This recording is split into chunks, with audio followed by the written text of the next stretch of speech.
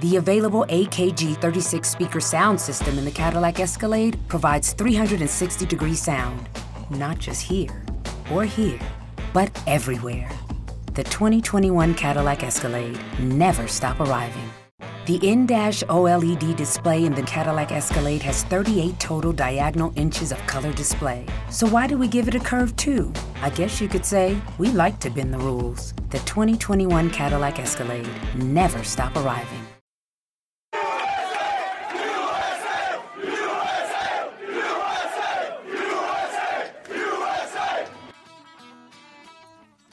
Thanks for listening to Uncle Sam's Soccer Podcast, keeping you up to date with the latest in American soccer.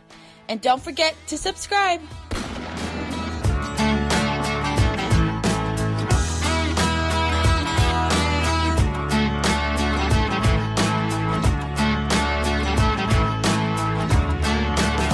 Oh, a good day to everybody. Welcome to Uncle Sam's Soccer Podcast. Steven Jodarin, Armand Kafai, and we got a fantastic episode for this Super Bowl Sunday. Armand, you spoke with Kyle Martino. Yeah, I spoke with Kyle Martino for a print article, and thank you to him and his PR staff. We were able to use the audio from that interview for you guys, for listeners, for Uncle Sam's Soccer Podcast. Again, I want to clarify that this discussion was for a print article, so it's not really in the normal podcast tone, talk, all that stuff. I'm sure Kyle would explain more and more in detail, especially if it was on a podcast, and I would probably go more and more in detail if I was on a podcast too. And also, we're on time constraint. There's a lot of factors going on, but it's a really good interview with Kyle, and I really enjoyed it. Absolutely, and one more focus of the interview was, since you're writing for the Dallas Morning News, it had a North Texas spin. So they do discuss a little bit of the Texas factor, but it does show you and illustrate the importance of our youth and of the associations in each state and how they're going to shift this election around. But let's just get straight to the interview.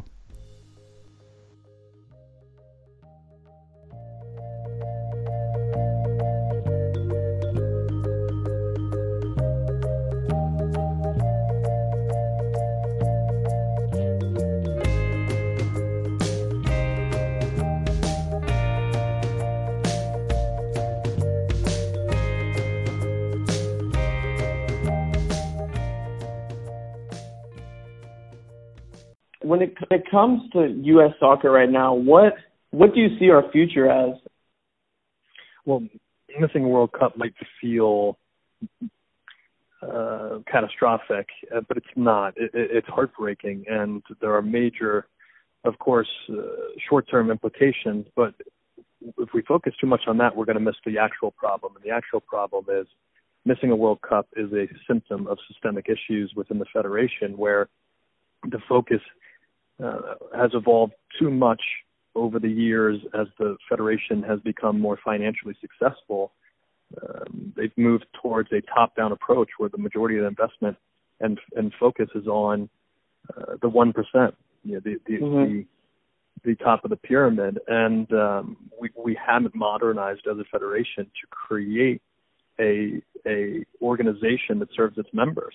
That is the biggest problem we're facing, and if we don't focus on that threat, I'm worried that that could metastasize and become something that really kills the soccer culture that we've been building. I was looking through your progress plan, and one thing that's been as of news recently has been the NWSL. We saw the Boston Breakers sadly have to cease operations. And when I was looking through your progress plan, you also mentioned making kind of one of the requirements to joining MLS to also invest in the NWSL. Can you expand on that? Yeah, it's the same way that Major League Soccer got over the hump. Basically, in the mid-2000s, when things were looking bleak and they were in some rocky waters, it was the commitment of NFL owners and a few owners to underwrite losses and get Major League Soccer over the hump. That's the same thing that needs to happen with the NWSL.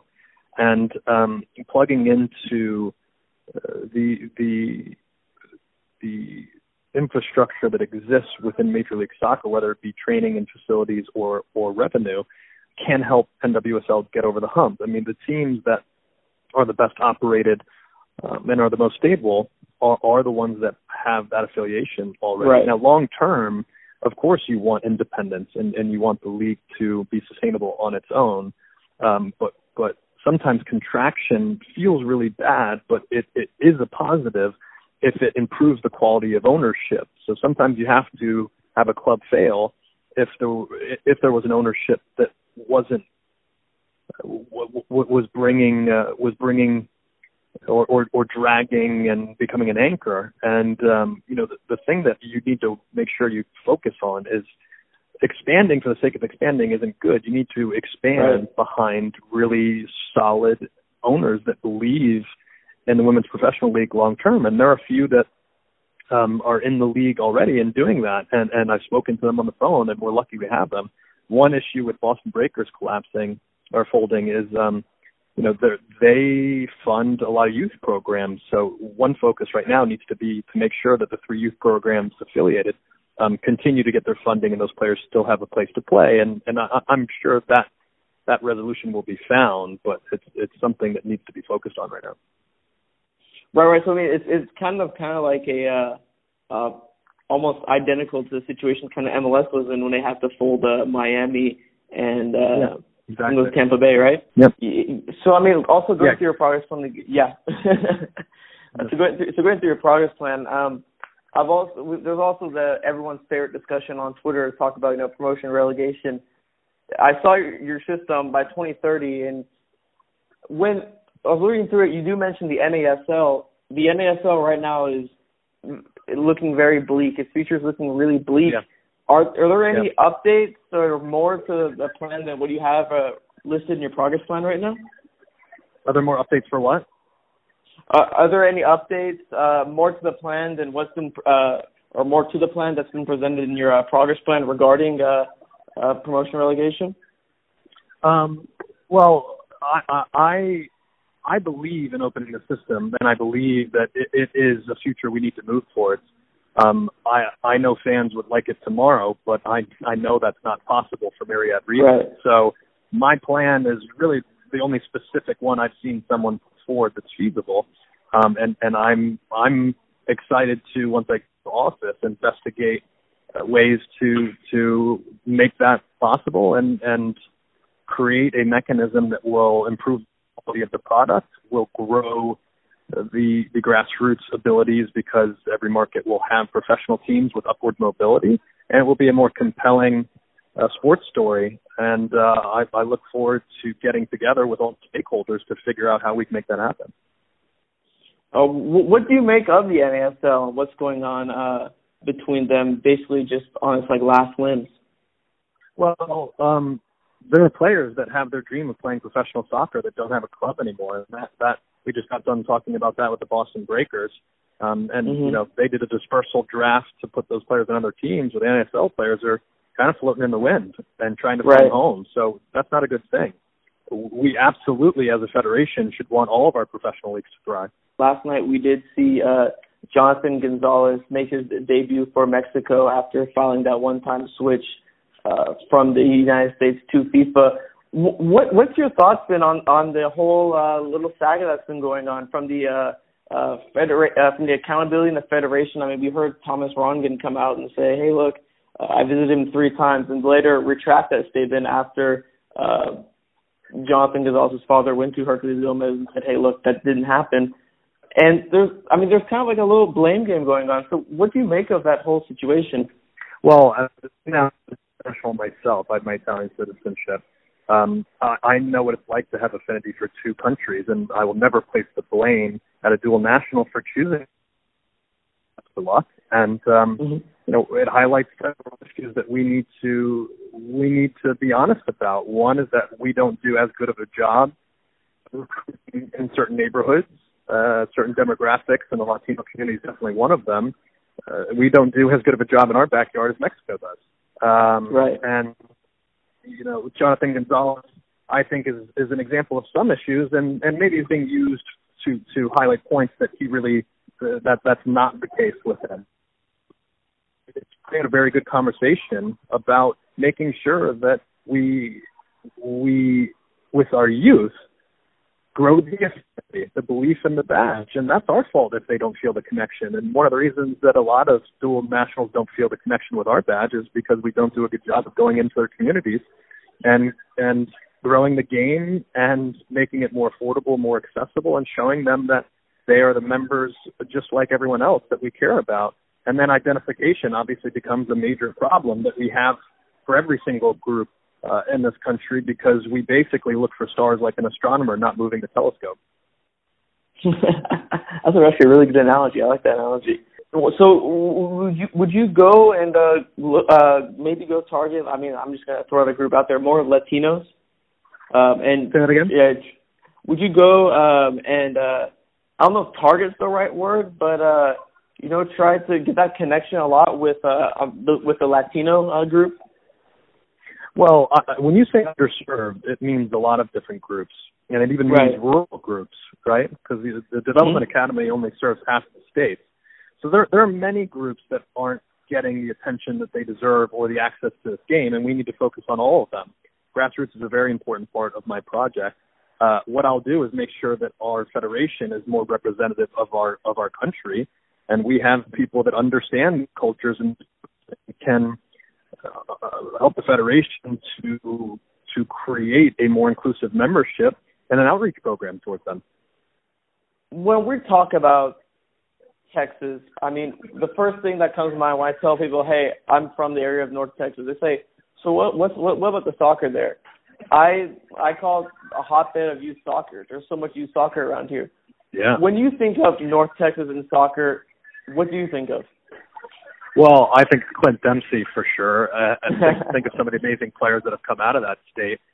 Clint and I played together for the U.S. team, and I'm a big fan of his. I just love watching him play, even when I was playing. His story is an incredible one of a kid who had the potential to play for an elite team, and I think it was the Texans. That was a few hours away from Nacogdoches. Right.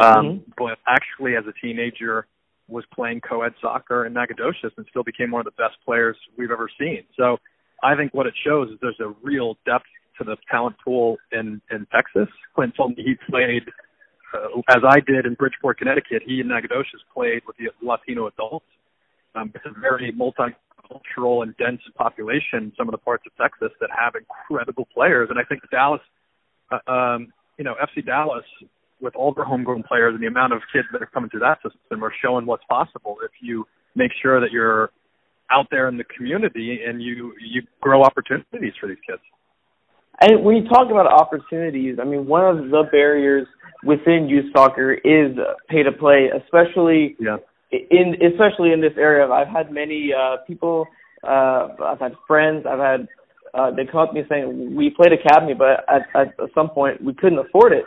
One solution that's usually talked about when you talk to these academies is they want training compensation in order, at the time of solution, of course, try to get a pay to play. You talk about a rating system in your progress plan. Can you expand on what that would mean or how to implement it?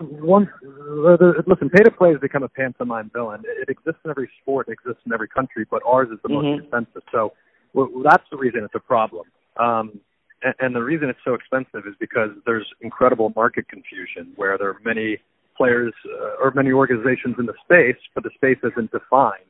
So first you have to define the space, as they do in every other country, so you have a true pathway. And then you use incentive to make sure that coaches are developing players the right way and are okay passing them up if there is a true pathway. And you do that through training reimbursement, you do it through solidarity payments, you can do it through grants, and we're not doing that. How would you go about with the solidarity payments? Would it be from the federation? Would you try to encourage MLS teams to, if they get a player from a non-MLS academy, to give them the rules are already payments? established. The rules are already established by FIFA on how solidarity payments work. So, internationally, everyone uses that mechanism. We'll do the same thing. And you're not concerned about any of the labor laws or anything like that? No, because I've had lawyers look into it, and they say that these laws did not keep. And listen, every state has different labor laws that you have to go through, but I've yet to come across a law that keeps us from being able to do that, and I think that some of these laws are a red herring. No, yeah, it is a key problem when it comes to that pay to play. But you did mention coaching, and you did mention making sure that coaches develop best players. For coaching, there are costs and barriers also for them too when it comes to you have to take time out of your day to go take a lot of time to do your license. You have to probably fly out. Yeah. It costs a lot of money. Yep. How would you fix that up? Well, our coaching license is one of the most expensive in the world, and offered in the fewest places, especially as you get up the pyramid. Spain, it won't surprise anyone, has the highest level of UEFA licensed coaches, and it's the most affordable.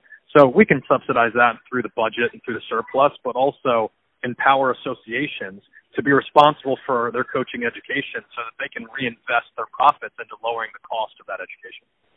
Would you offer them in more locations, make them more accessible of sorts? Because, I mean, I spoke to a coach, and he was telling me that to get a coaching license is just basically a pain in the ass. You have to, and it takes a lot of money and a commitment. So, is there any specifics on how you would make it more accessible? Yeah, two things. Yeah, offer it in more locations for sure, but also use the technology that exists where you can get an education from your living room. So there are many ways to make sure coaches are educated. And I think we need to make sure we're focusing on local coaches and volunteers, because the biggest part of the membership will be exposed to that level of coaching.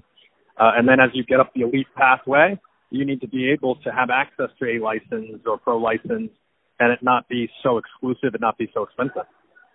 All right, because I mean, most of the people that are exposed to soccer at an early age are like U6, U8, and that's when they get their basic education. Yeah, and listen, you don't have to play the game to be a good coach. So there are ways to educate coaches that have never kicked the ball to make sure that they're just facilitating the game and making it enjoyable for kids. No, absolutely.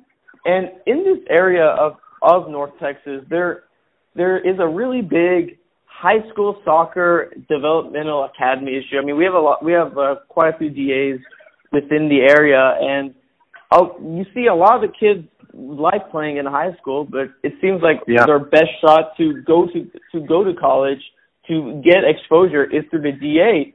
How do you try to work with that dynamic, especially in a place like North Texas where you have around 3 to 4 DAs and a big high school program? Well, first you grow the membership. There are late bloomers, and there are people that aren't ready for a DA that may become great players, and you can't pick winners at a young age. And then you understand that high school soccer and college soccer, that's part of the development pathway, and you can't make that decision for kids. Some of my greatest soccer memories, and I've played, level, some of my greatest soccer memories are still my high school days. And you can't take it away from kids. If they decide that's where they want to develop, then that's where they should develop. So when it comes to that, would you allow those kids in DA to end up playing in high school? Yeah, I mean, there's ways where you can allow them to do both, or you just stop creating mandates that keep them from, that force them to make a decision and let the decision be theirs. And when it comes to that DA, I mean, I've had many people just they choose that option because, like you said, it does give them more exposure. It does give them a better opportunity to get in, to get noticed by someone in college if they're looking for their education. How do you put importance back in the high school game?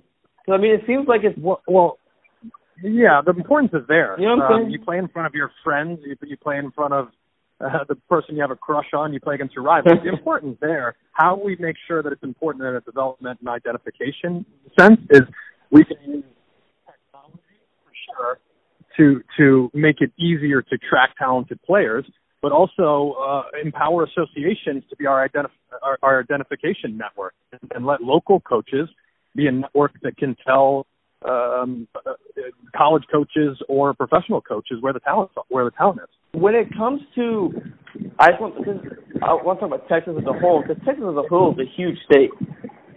Yeah. How do you deal with issues in such a state that's so large? Well, fortunately, that's Texas North and Texas South that can handle that. That's the great thing. We're a continent. We're a country the size of Europe, so we can't solve all these problems from the Chicago soccer house. So it's up to us to give resources and support to the associations to solve those problems. To I guess more of like a bureaucracy of sorts. Well, every association looks different. Every association, some are joint, some are not. Yeah, the demographics are different. Density is different. So the challenge obviously runs the spectrum, but the people in Chicago are not the experts on what the challenges are in South Texas. So it's just about supporting and guiding and not mandating things without their involvement. So basically what you're saying, is you just want to give more power to state associations, give them more of a voice instead of and letting them deal with it, right? Well, I think every problem in our soccer country is solved by empowering and integrating the associations. Gotcha. All right. Well, that was all I wanted to know. All right. Well, thanks so much, man. Yeah.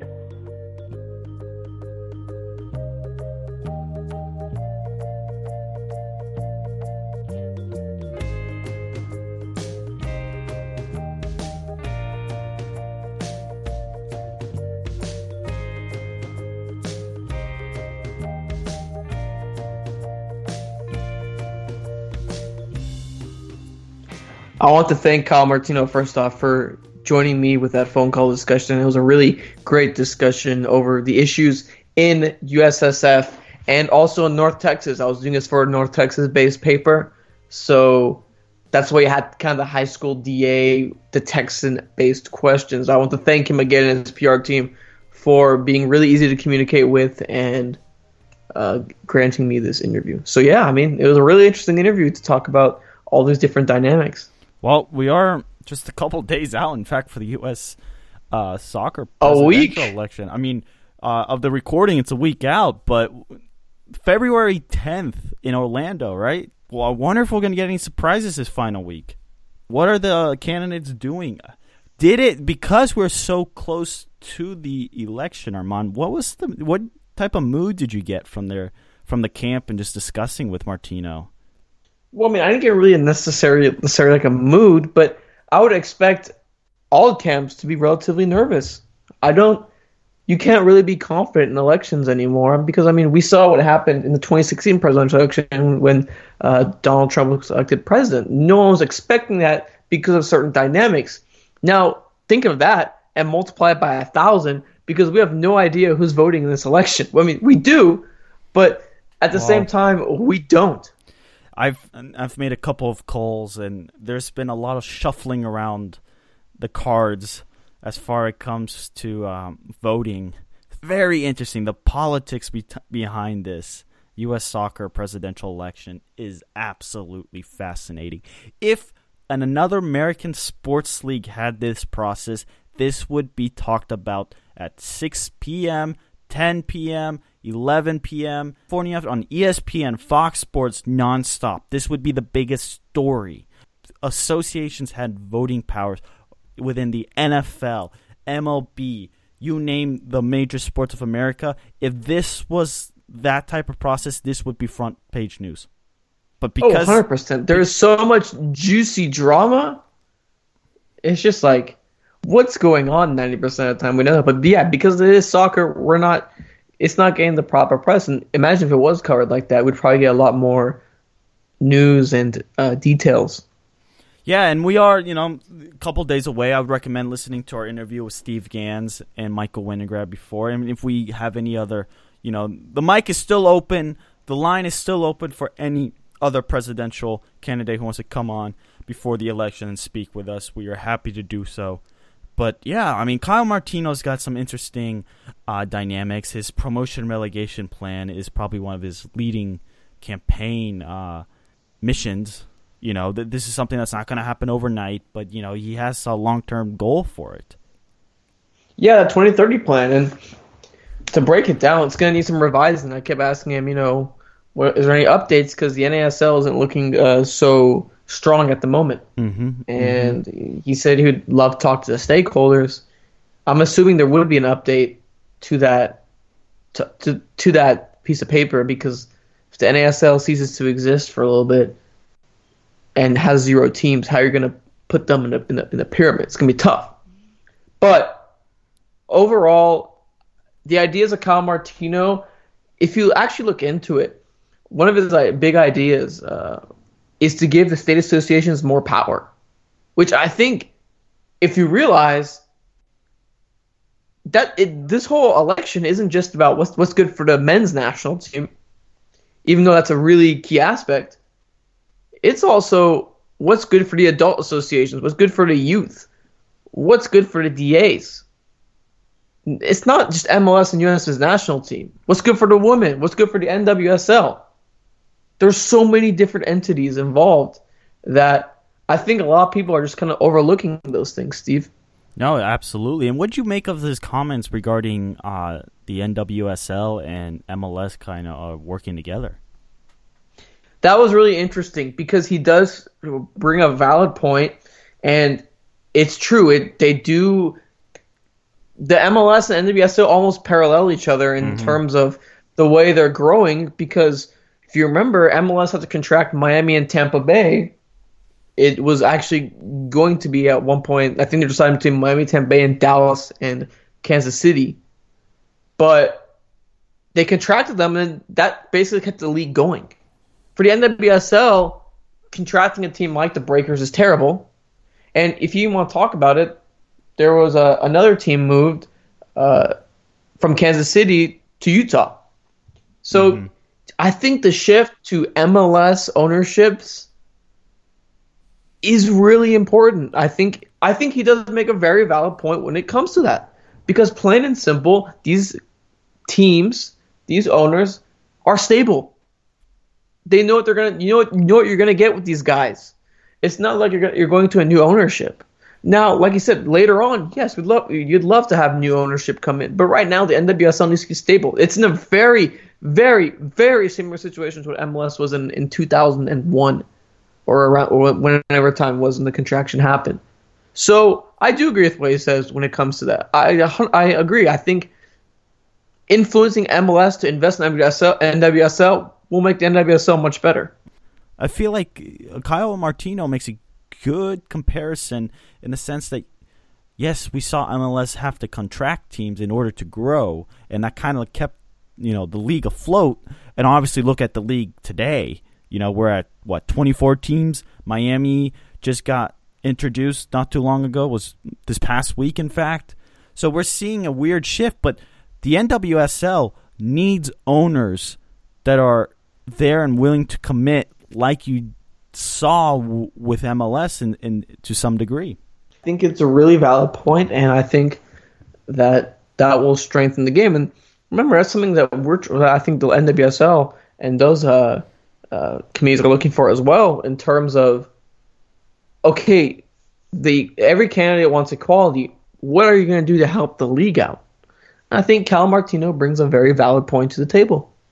I'm just happy he didn't say we're all for the equal pay, but I'm happy that we can turn the page from that and actually go into the women's game and talk about the issues.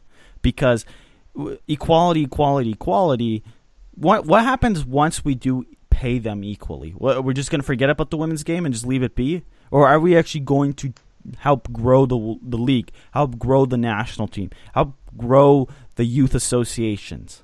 The DAs, all that stuff when it comes to the women's aspect. Are we just going to sugarcoat it with equal pay and not really go into the mess that is? So I'm glad. No, I agree. But you didn't ask the question, so it could have been, it could have phrased a little bit differently.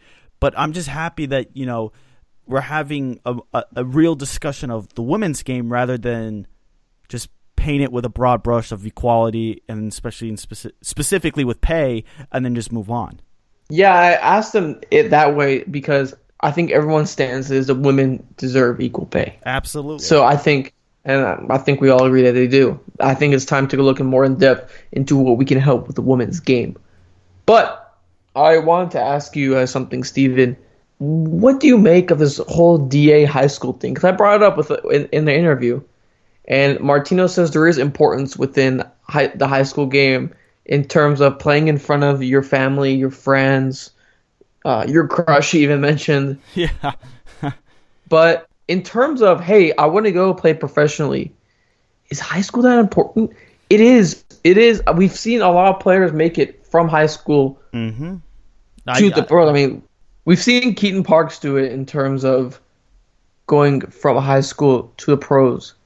Mm-hmm. But it's kind of hard to replicate that, if you know what I'm saying. No, I mean, the story of Keaton Parks is very remarkable because he literally climbed a ladder. But the issue is not necessarily playing high school, because high school is high school. It's if you're at a good school, you're going to get a lot of playing time. The problem is it's the coaching.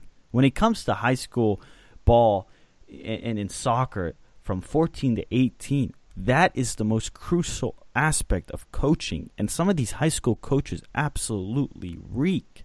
They have no idea what they're doing. And most of them are stuck because there are players who are just having fun, and then there are players who want to go further.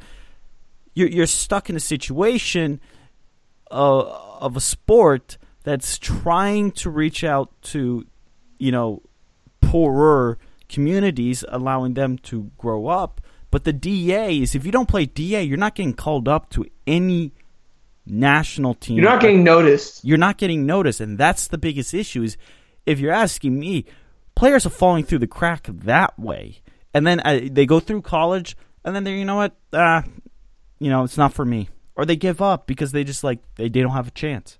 And that's the issue, is when you have players, or when the DA seems to be feeding the national teams, and we don't seem to be going to college, or we don't seem to be going and trying to pick out some high schoolers. So, you know what? Let's see what they can do. Who knows? Who knows? Lionel Messi was a scrawny kid, and he turns into a goat. You just don't know with some of these players. Because when you mention that we don't give high schoolers a chance, I do agree. We both know Stian Sambakog. We both know that he scored 35 goals, had 20 assists. He was a very remarkable, and for those who don't know, he went to high school with both of us. He was a very remarkable forward. By the time college came around, he was going to college at Valparaiso, a college in Indiana. After that, that shows.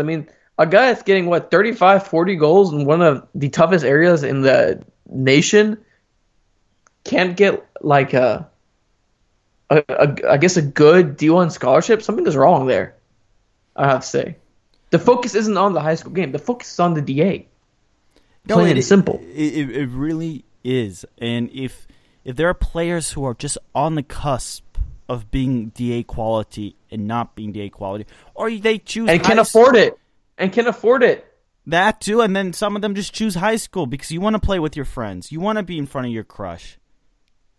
It comes back to coaching, though.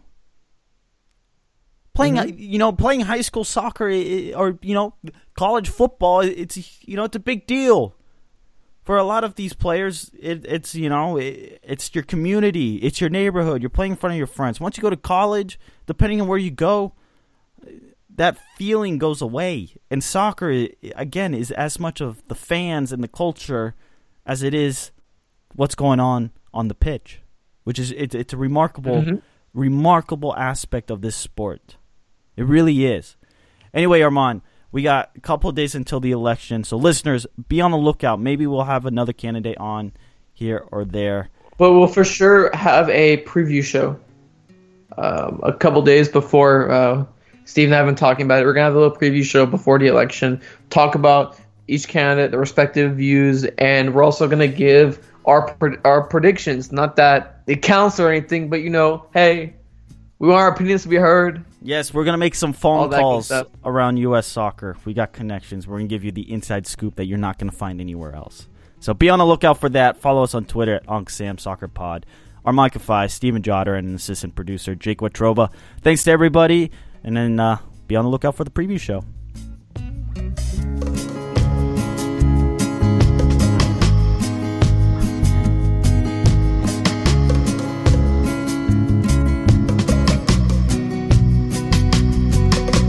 The available AKG 36 speaker sound system in the Cadillac Escalade provides 360-degree sound, not just here or here, but everywhere. The 2021 Cadillac Escalade never stop arriving. The in-dash OLED display in the Cadillac Escalade has 38 total diagonal inches of color display. So why do we give it a curve too?